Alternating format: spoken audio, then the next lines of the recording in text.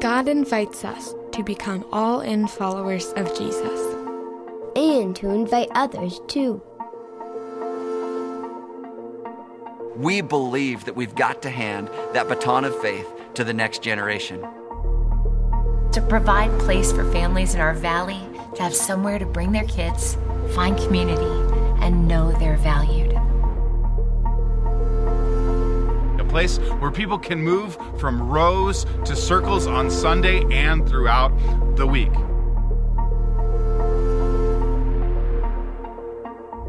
I believe that through Jesus, I'll have a path and a purpose to help others.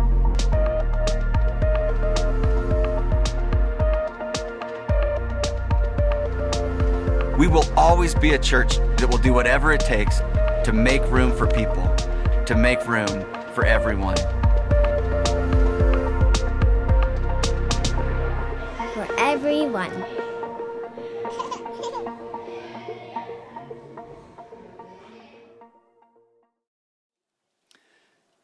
If you want to make me nervous, just have Van Epp say to me, "Trust me, I'll take care of it." I just sit back there with like everything puckered until he starts praying, because you never know what's going to come out of that man's mouth. He is one of a kind. Love you, Brian. Everyone. I'm so excited about this series. Every once in a while, there's a series that comes along and really becomes more like a family meeting. Kind of one of those places where we're just going to kind of gather up in the living room and talk about what God is doing and what we really believe are the next steps for us as a church. We know that some of you, maybe you're here for the first time as a guest or relatively new to Journey, and you might be saying, I don't know if Journey's even my family yet. Well, let me say this. I am really glad that you're here. Because as you listen over the next 3 weeks, here's what you're going to find out. You're going to find out the heart and the vision of Journey Church. What really matters to us. If you cut us, what are the things that we are going to bleed? What are the things that matter most to us? What are the hills that we are willing to die on? Why do we exist? What matters most? Here's the goal of this series. Is I want you to understand more than anything the heart of the Everyone Initiative. I want you to leave after this series knowing why are they doing this project, why are they doing this project right now, and how are they going to trust God to see it happen. And I'm going to say this right now, I'm going to say it multiple times. The Everyone Initiative is not simply a building campaign. It is way more than that. The fruit of this is not to just raise money. The fruit of this is not to build buildings. The fruit of this is to see God do something in and through the lives of people, because that's what matters most to God, and because that's what matters most to Him, it matters most to us. That's going to be the biggest fruit in your life, is what God does in your life. Let's talk about the name. Everyone. This name, in my opinion, wholeheartedly reflects the heart of Jesus. What He is passionate about. Jesus is passionate about everyone. When He walked this earth, He was constantly talking about taking the good news of this message that can bring life, this message that can bring hope, this message that can bring forgiveness to everyone. He wants everyone on the planet to know who He is and what it is that He's done for them, so that they can have a relationship with Him that's going to last for eternity. His heart is for everyone. And He made it really, really clear that this is true. In teachings like Matthew 24:14, He said this, "And this gospel of the kingdom, this good news, will be preached in the whole world as a testimony to all nations, every nation. And then the end will come." I have a lot of conversations these days as people are looking at the dark things that are happening in and around our world, and Sometimes you just see people kind of throwing their hands in the air and saying, I just wish Jesus would come back and end this whole thing, bring light into the darkness. But Jesus tarries. He's not coming back yet. Why? Because there's room for more. Jesus has a heart for everyone. He wants everyone to hear the message, the gospel to the ends of the earth. When he talked to his closest followers, when he gave them their marching orders at the end of Matthew 28, here's what he said, therefore go and make disciples of all nations. All nations. You know what the Greek means there? All. Every one of them. Jesus' heart is for everyone. And I love this picture of eternity that the Apostle John gives us from the book of Revelation, chapter 7. Looking at this vision of eternity, here's what he says. He says, after this I looked, and there before me was a great multitude that no one could count. Where did they come from? John tells us, from every nation, every tribe, every people, every language, standing before the throne and before the Lamb. The heart of Jesus is to make room for everyone, every person on this planet. And when Jesus looked out at the multitudes, he saw more than just crowds. He was able to actually see into the hearts of men and women and children. And he said, I see what's happening with them. They are like sheep without a shepherd. They're harassed and helpless. And it burdened him. And he's asking us to feel that weight, to feel that burden that he felt for everyone. I love the picture here that Logan created. I love that the background of that is a map. When you see that map, when you see the map that are up on the walls up there, I want you to think about everyone. This is a map of our valley. That map represents everyone that lives in and around us. Our families, our friends, our coworkers, our neighbors, our classmates, everyone. Jesus wants us to have a heart for everyone. When we think about the magnitude of what it is that God has called us to do, Journey, there is work to do. To take this life-changing message, the greatest news that's ever been announced, to take that message to everyone in our sphere of influence. We've got work to do because Jesus' heart is everyone. But it's not just everyone, it's every one. Jesus doesn't just see crowds, he sees the individuals. He knows everything that is happening in and around your life right now. The troubles in your heart, the things that keep you up at night, the things that keep me up at night. He sees you. He sees every one. One of my favorite parables, Luke chapter 15. If I could name it, I would just call it the parable of the one.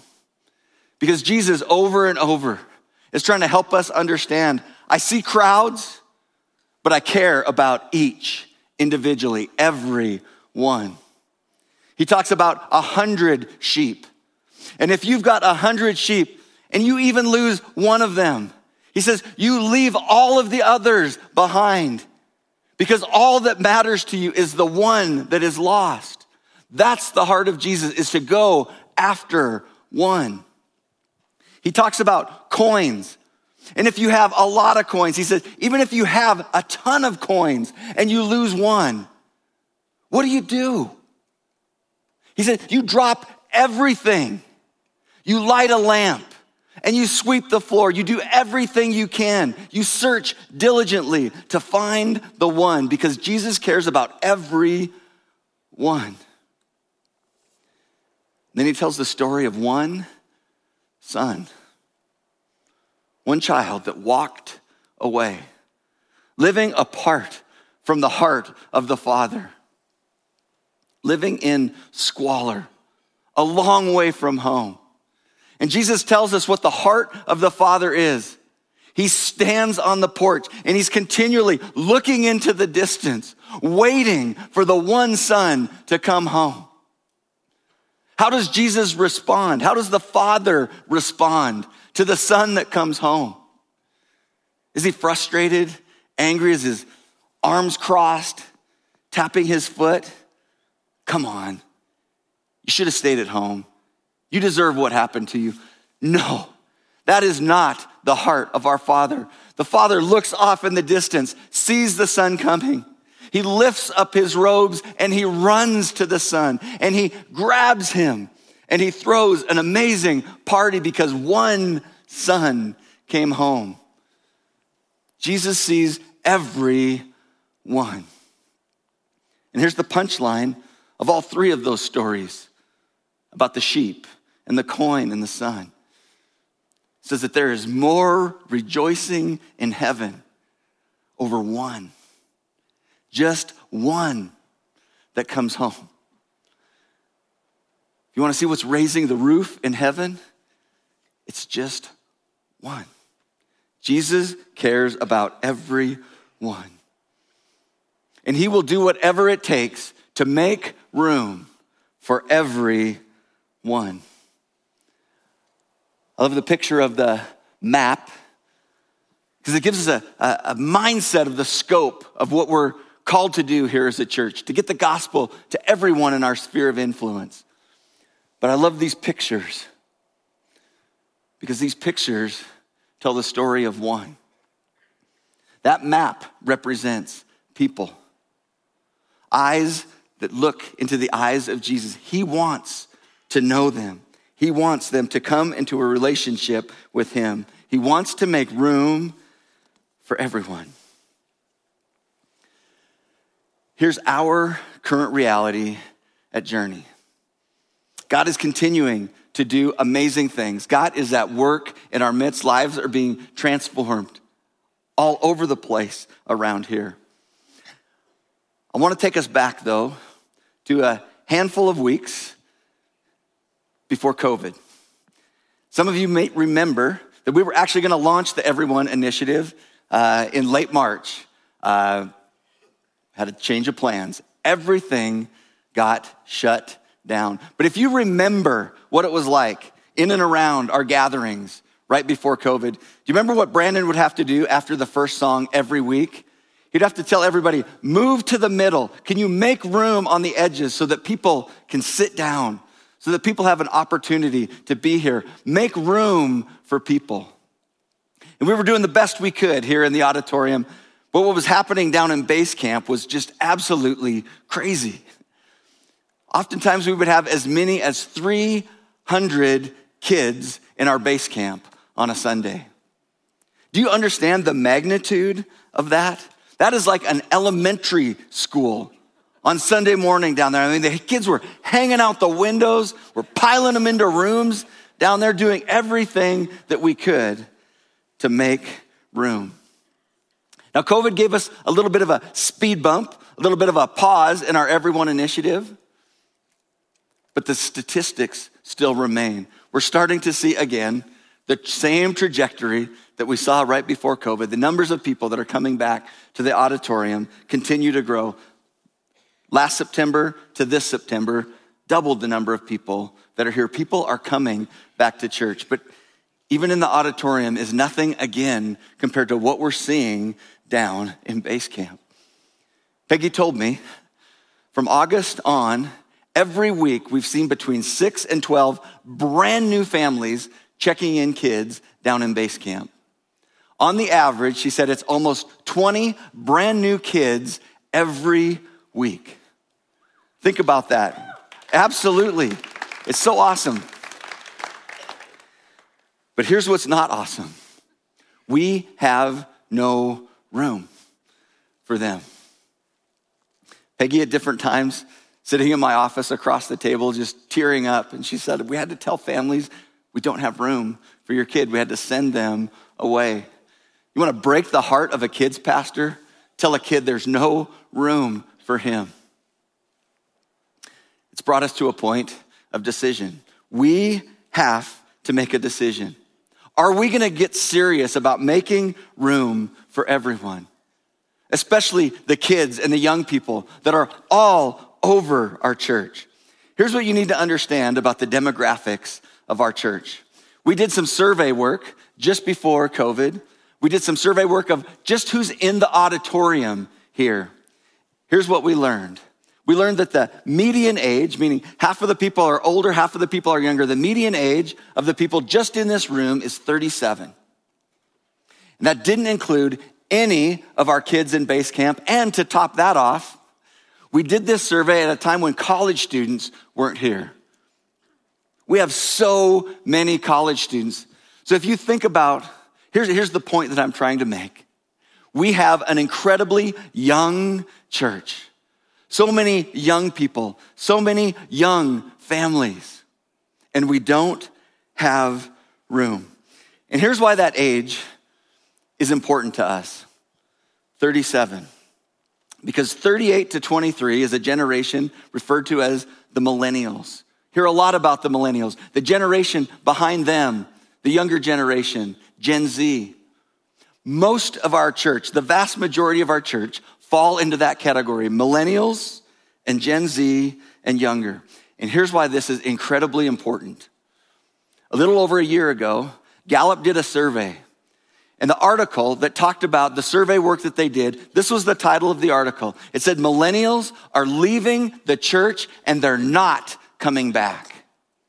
This was the premise of that article. All of the preceding generations before the millennials, there were seasons of time, they called it the tidal effect of faith. There was a time after high school, usually, where people tend to move away from their faith for a season.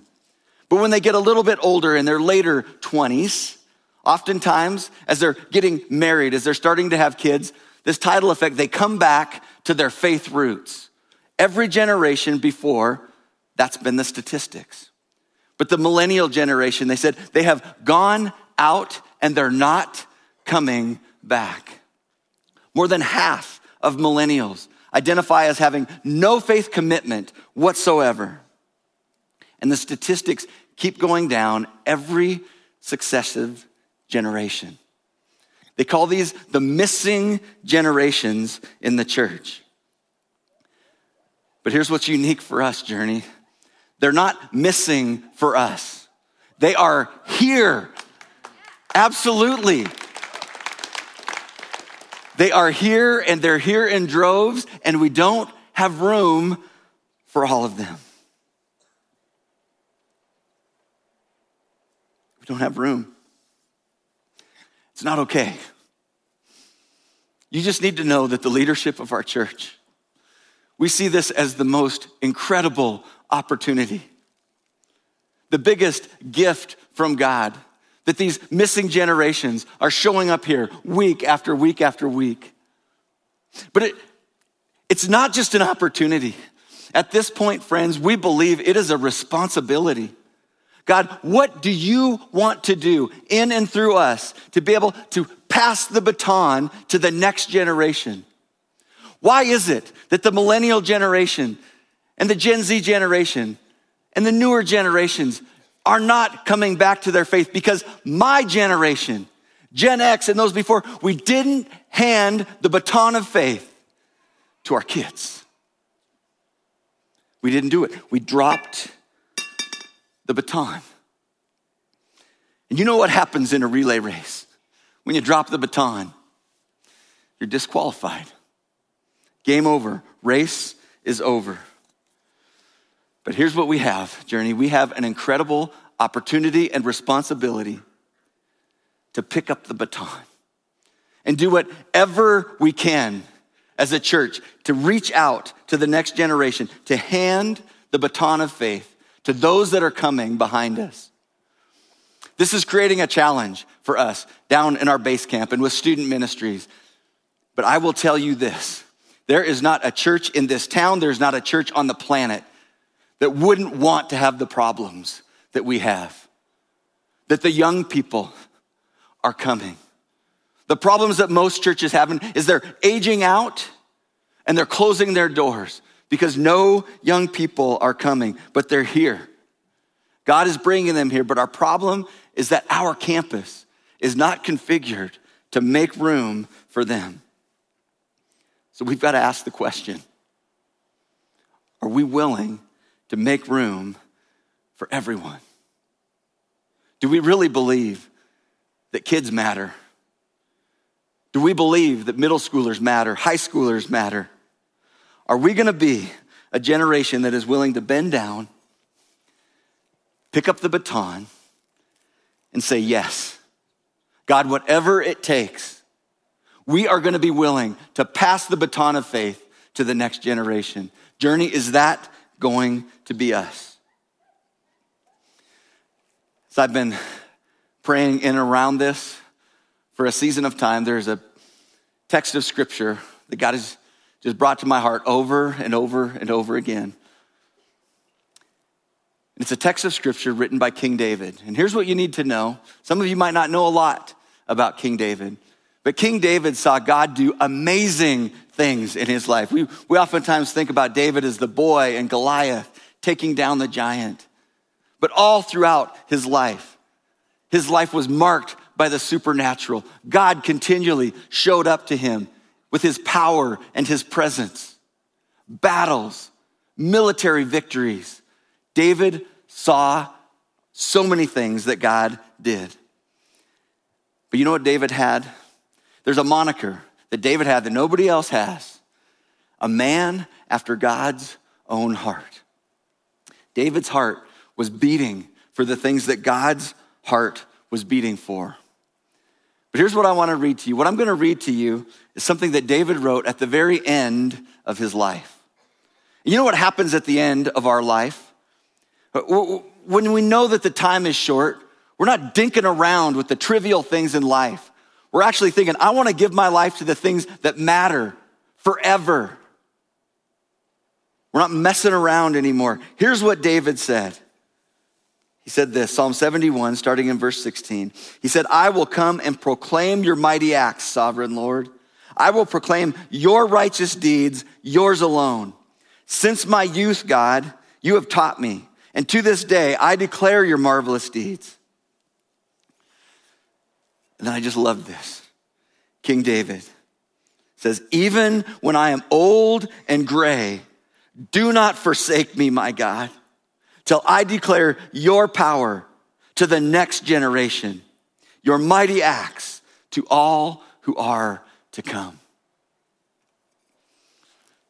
King David, at the end of his life, he's standing before God and he's saying, God, don't turn your back on me yet. As long as I have breath in my lungs, will you give me the opportunity to proclaim your mighty acts to the next generation, your might to all who are to come? Friend, that was the heart of David, and I believe that has got to be the heart of Journey Church. That we would be willing to, just like David, say, God, don't forsake Journey until we do a good job of taking faith and passing it to the next generation. God, as long as we have breath in our lungs, let our lungs be saying, let our voice be saying, this is what the God is like. This is how you can give faith to the next generation. Are we going to be that church? Are we going to be that church? As we've engaged the Everyone Initiative, one of the things we did is we had a consultant that was kind of helping us try to understand how to think about this project, how to think about raising the resources around this project. Loved our meetings with him. There was one I didn't like so much.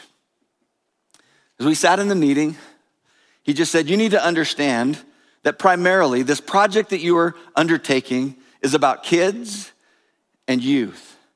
He said, you need to understand that the most difficult money to raise in the context of church is a project for youth and kids. And in my mind, I'm just thinking that makes no sense to me whatsoever. So I said, why is that? And he said, here's the hard, cold facts. is he said young people and young families, oftentimes generalizing, don't have the resources that it takes to fund significant projects. And he said the people oftentimes that have the resources are those that no longer have kids in base camp, no longer kids in youth group. And in the back of their mind, they're thinking about a project, they're thinking about a price tag, and they're saying to themselves, what's in it for me? And as he said that, something in me, I could just feel the defensiveness in me. And I hate it when I get defensive like that because I can never hide it. I just wear my emotions on my sleeve. And I just said, that is not our church. And he said, I get it. He said, but you just need to understand that as we look around the country, and I said, no, you don't understand. This is not our church. And he said, I'm not trying to make a judgment about the people that are sitting in your seats. But as a consultant, I've got to tell you that as we look around the country and we watch these projects, this is what we see. A lot of people have a what's in it for me mentality. And it broke my heart. But at the same time, I still believe what I said to our consultant. That's not our church. That's not who we are. And friends, if there is something in the back of your mind where you're saying what's in it for me, I'm gonna just boldly tell you right now, would you repent of that? This kingdom, God's kingdom is not built on the mindset of what's in it for me. It's about what is in it for somebody else. That's what sent Jesus to the cross. That's the king that we follow. His life was always about others. And if we're gonna have his heart, if we're gonna be willing to make room for others, we can't have this what's in it for me kind of an attitude. We've got to be like David and just say, God, whatever you do, don't forsake me. Don't forsake me until I pass the baton to the next generation. Journey, is that gonna be our church? Now I wanna show you some pictures, some graphics, that our architect has developed for us that give us kind of a flavor for the project. And it is unashamedly, primarily about kids and young people. Let's look at these slides together. Here's the first slide. This is looking from the YMCA. This is gonna be the front elevation. You're gonna see we're gonna have like a significant new entrance to the church. We'll still have the one out front, but this will be primarily toward our kids' wing. But we'll share that with others, and there's gonna be a significant lobby on the inside. You know, if you're outside in this lobby, there's just no room and hardly any opportunities to get to talk with someone. You're just kind of shuttled out to the outside. This will have a significant lobby. This next slide shows a little bit of the floor plan. Everything to the right over there is the 22,000 square feet of additional space that we're adding. The blue over on the left is gonna be repurposing our current base camp to create classrooms for 0 through 5, and all of the new stuff, the classrooms over there are gonna be for our older kids. And you see in the upper right-hand corner is a designated worship space that our kids will be able to use on Sundays, and our middle school will be able to use on Tuesdays, and our high school using on Sundays. And you're gonna see that there's a large open area and a coffee shop on the right, lots of community space that will be open throughout the week, opportunities for people to move from rows to circles, opportunities for us to meet and to be together. Even the adults can be there. But I wanna highlight a little bit, kind of that green in the back. It's a iconic play area. We've got a fly-through coming up here, and I want you to kind of see what that is. This is coming in the doors, and that's the coffee shop over to the right there. As it turns more to the back, this is gonna be the spot that every little kid in the county is gonna wanna come hang out in. See, as you move toward that, I don't know what the age restriction on this is gonna be, but it's always gonna be at least under my age. So it's gonna start at 52. So 52-year-olds. And there's a 2-story mezzanine up there. This play area will be 2 stories high. And that mezzanine area will be a space that's gonna be primarily designated for overflow from this auditorium, but also an opportunity for high school, middle school kids to be up there and have a space that's their own. The question everybody asks is, how are you gonna keep the ping pong balls from falling over the edge? We don't know that. It's an architectural nightmare at this point. but we're gonna figure that out. The next slide. This may not seem like a sexy drawing. It's a hallway. But if you're a volunteer in Base Camp, if you are a staff in Base Camp, or you are a parent or child in Base Camp, that wide hall, you are just saying amen right now. Those tiny little hallways when you have hundreds of kids and adults trying to get in and get out has been a nightmare for parents. You're gonna have nice, wide hallways and a couple pictures coming up here of our designated worship space, again, that our kids will be able to use on Sunday, and we'll be able to transition that on Tuesday nights and Sunday nights for our middle school and high schoolers to have their own dedicated worship space. And I just need to make this observation. Logan, who we just hired, his first day was August 1st.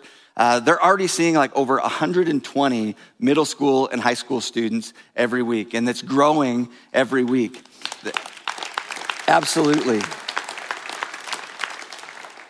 So that worship space, we might need to add on to that really, really soon, which is awesome because we want to make room for everybody. One last picture, just kind of a visual there of kind of a sawed-off visual. Here's the one thing that I want to say, is when we think about what we're going to build around here, we won't build 1 square foot of a building that we're not going to use throughout the week. We're not going to build stuff we just use on Sundays and is cold and dark the rest of the week. We have lots of ideas on how the community can be loved and blessed through this facility. And just put a pin in that because Brian and the team is going to talk about that a lot next week as we try to understand our heart behind the Everyone initiative. Let's get down to numbers. We've sat down with people that are in the building industry that understand the crazy costs that are right now. Our best understanding, our best estimate to where we're at on the current cost of the project that I just showed you is $7.5 million. That feels like bad news. That's a lot of money. Now here's some good news. Some of the good news is that over the last 3 years, we've underspent our budget and revenue has been over our budget. So we've had the opportunity to be able to save $1 million as a down payment toward the 7.5. As we were engaging with our congregation, a cross-section of our congregation to try to understand our readiness for this project, people's response to the project, we had a lot of individual meetings with people where we explained what we were doing, but also just said, would you be willing to make a commitment toward this project? We have about 60 commitments in. $3.9 million has been committed to the project so far. Amen.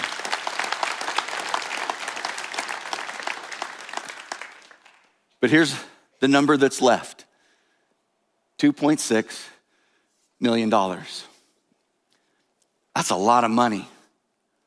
That's more than I make in a month. I did the math. It's a mountain to climb. It just is. So the question is, how are we going to raise $2.6 million to cover the cost of this project? The way that we get there, friends, is everyone participates in everyone. Every one of us. There are going to be gifts that I know.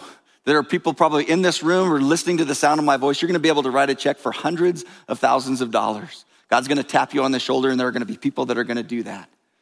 And there are going to be some of you that God's going to tap you on the shoulder, and he's going to say, I want you to give $5 a week over the next 3 years to be a part of the Everyone Initiative, and everywhere in between.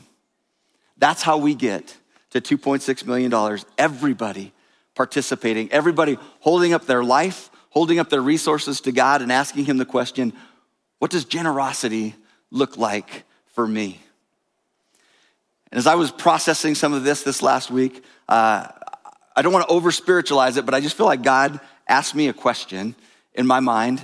And I think the reason that he did that is he wanted me to share that with you today, so you can understand how we're actually thinking about this. And the question was this: if you could go back a year ago and someone just walked up to you and anonymously, well, I guess they can't walk up to me anonymously, but if somebody came to you and said, here's a check for $7.5 million, no risk, guaranteed, just start building.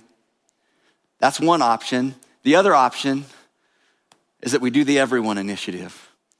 We take the risk, not guaranteed, but we as a spiritual family all hold up together our life and our resources and ask God, what does generosity look like for me? And we just land wherever that lands us. What would you choose? The guaranteed 7.5, or would you just do the project and see what happens? It took me about that long to think about it. Every day, I would do the Everyone Initiative. I would pass. I promise you, I would pass on the $7.5 million. Because here's what I know to be true, is the beautiful things that God is gonna do in this is not building a building. The beautiful things is not gonna be raising a budget. The beautiful thing that God is gonna do is he's gonna shape the hearts and the lives of people. That's how God does his thing. He calls his people to have faith and to take risk when they don't know what the outcome is. That's why we read these stories about marching around Jericho and then they blow horns. It's like a marching band is your strategy. It's like Jesus saying, Peter, walk on water. He's like, wait, what? What are you talking about? But it's that element of faith. Are we willing to do what Jesus is asking us to do? That's what we're asking you to consider. We want you to start that vertical conversation with God. What we don't want is that the Everyone Initiative would feel like a horizontal conversation between me and you, or Brian and you, or you and your church. That's not profitable. But what is profitable is you starting to have a vertical conversation with God and asking him, God, what does generosity look like for me? What does sacrifice look like for me? And learning to listen to his voice and respond in obedience. That's what's gonna change our lives. And that's gonna be the good fruit of this project when we do that together. I wanna show you a video of some friends from our church here that are having that vertical conversation about generations, and they and their family are a representation of generations around here. Let's watch this video together. We're Vern and Pat Droge, and we've been coming to Journey for 13 years. Well, Vern and Pat, thank you so much for taking time to be with us.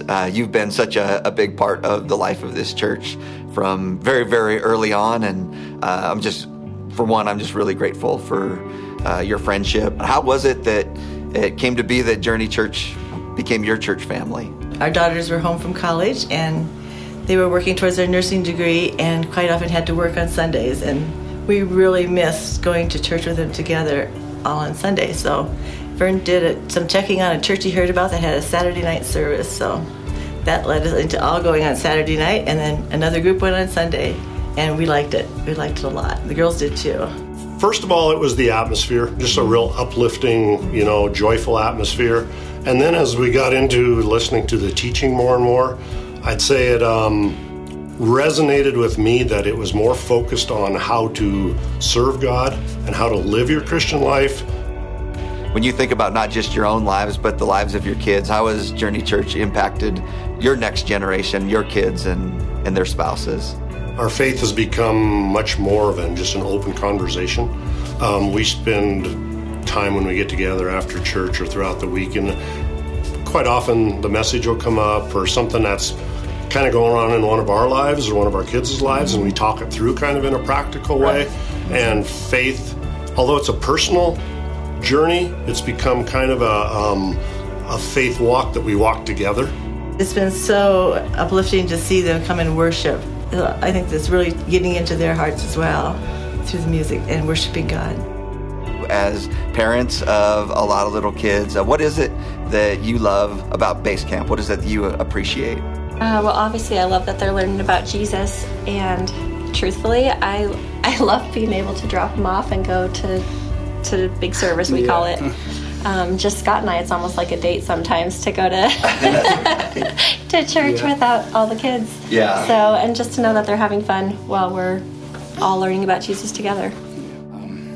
Mindy and I just got married, started going to Journey, and all 4 of our kids have been dedicated. Yeah, and then Mindy being baptized and Braden being baptized too. All great experiences at Journey that we want a lot of other people to share as well.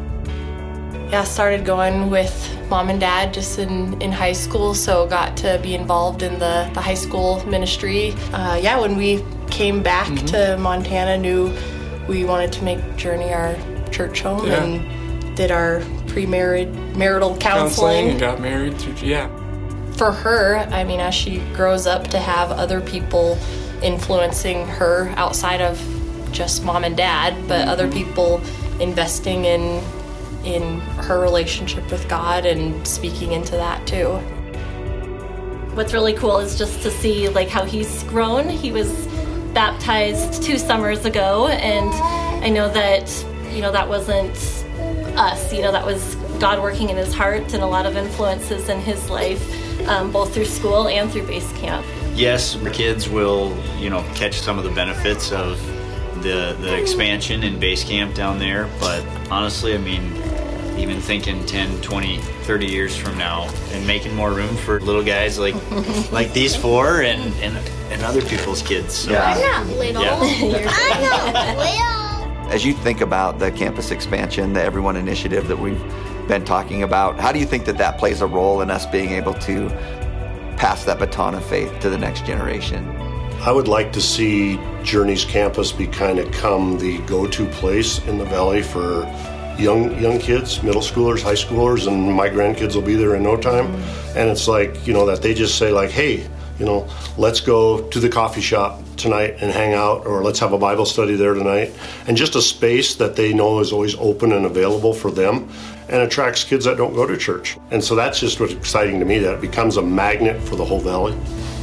What is it that stirred in you to want to be not just behind this project, but behind it financially? We have 9 grandkids right now down in base camp, and they're going to be there for a short period of their life, and I want that to be a great experience, but also middle school and high school youth groups, and I just want this to be a part of their life that just is a real faith developing part, but also a great memory part.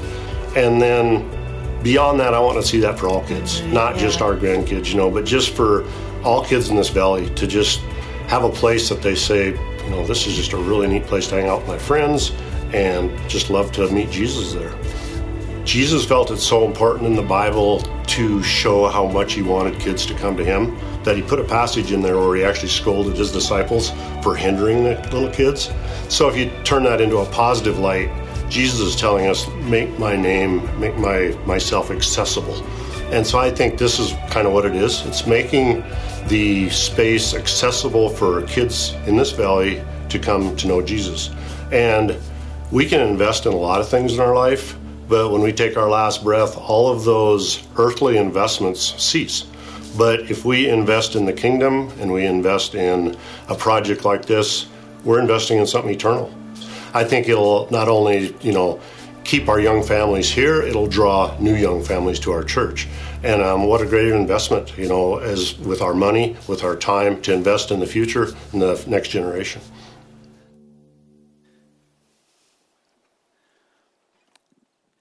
Family, yay, amen.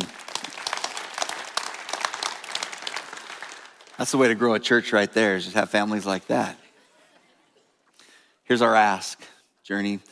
On the chair back in front of you, there's a commitment card. Just wanted you to grab that and take it home. But I will say this, I don't want you to do anything with it, except this.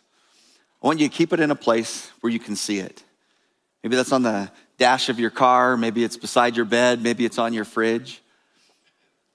And I want you to look at this, and I want you to start that vertical conversation with God and begin to just ask him, what does generosity look like for me? What does sacrifice look like for me? What is it going to look like for me to pass the baton of faith to the next generation? Journey, we're going to be talking about this over the next 3 weeks, and we're going to bring these back. Our commitment Sunday will be the 17th, October 17th, and the week following. So you don't need to bring that back until then, but I want you to start that conversation. There's some reflection questions that we're going to give to you afterwards. There's a QR code that's in in front of you on the chair back, take you to those discussion questions. There's some personal questions and even some group questions for you in your small groups or even with your family. These pretty little trees that are up here, our base camp team, what they did is they took these little pieces of paper and they got the actual little fingerprints of the little kids down in base camp. Every one of those little pieces of paper represents the life of someone that we get the opportunity to influence. But it's more than that. The Everyone Initiative isn't just about who's here now. It's about the kids that are going to meet Jesus. It's about kids that aren't even born yet that are going to meet Jesus as a result of having a place to come and hear the greatest news ever announced. And what I love about this fingerprint is that it's unique. It's a reminder in my mind that Jesus sees every one. Every fingerprint is unique. I mean, if God wanted to, he could have made a little kid in Belgrade and a little kid in Nepal have the exact same fingerprint and nobody would catch him doing it. But he can't bring himself to make two fingerprints the same because he sees everyone.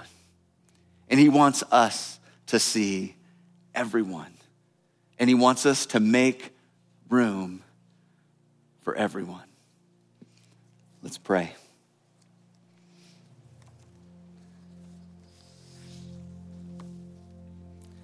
Jesus, more than anything, we want your heart. We want your heart for this world. We want our hearts to break for the things that your heart breaks for, and we want our hearts to rejoice for the things that your heart rejoices for.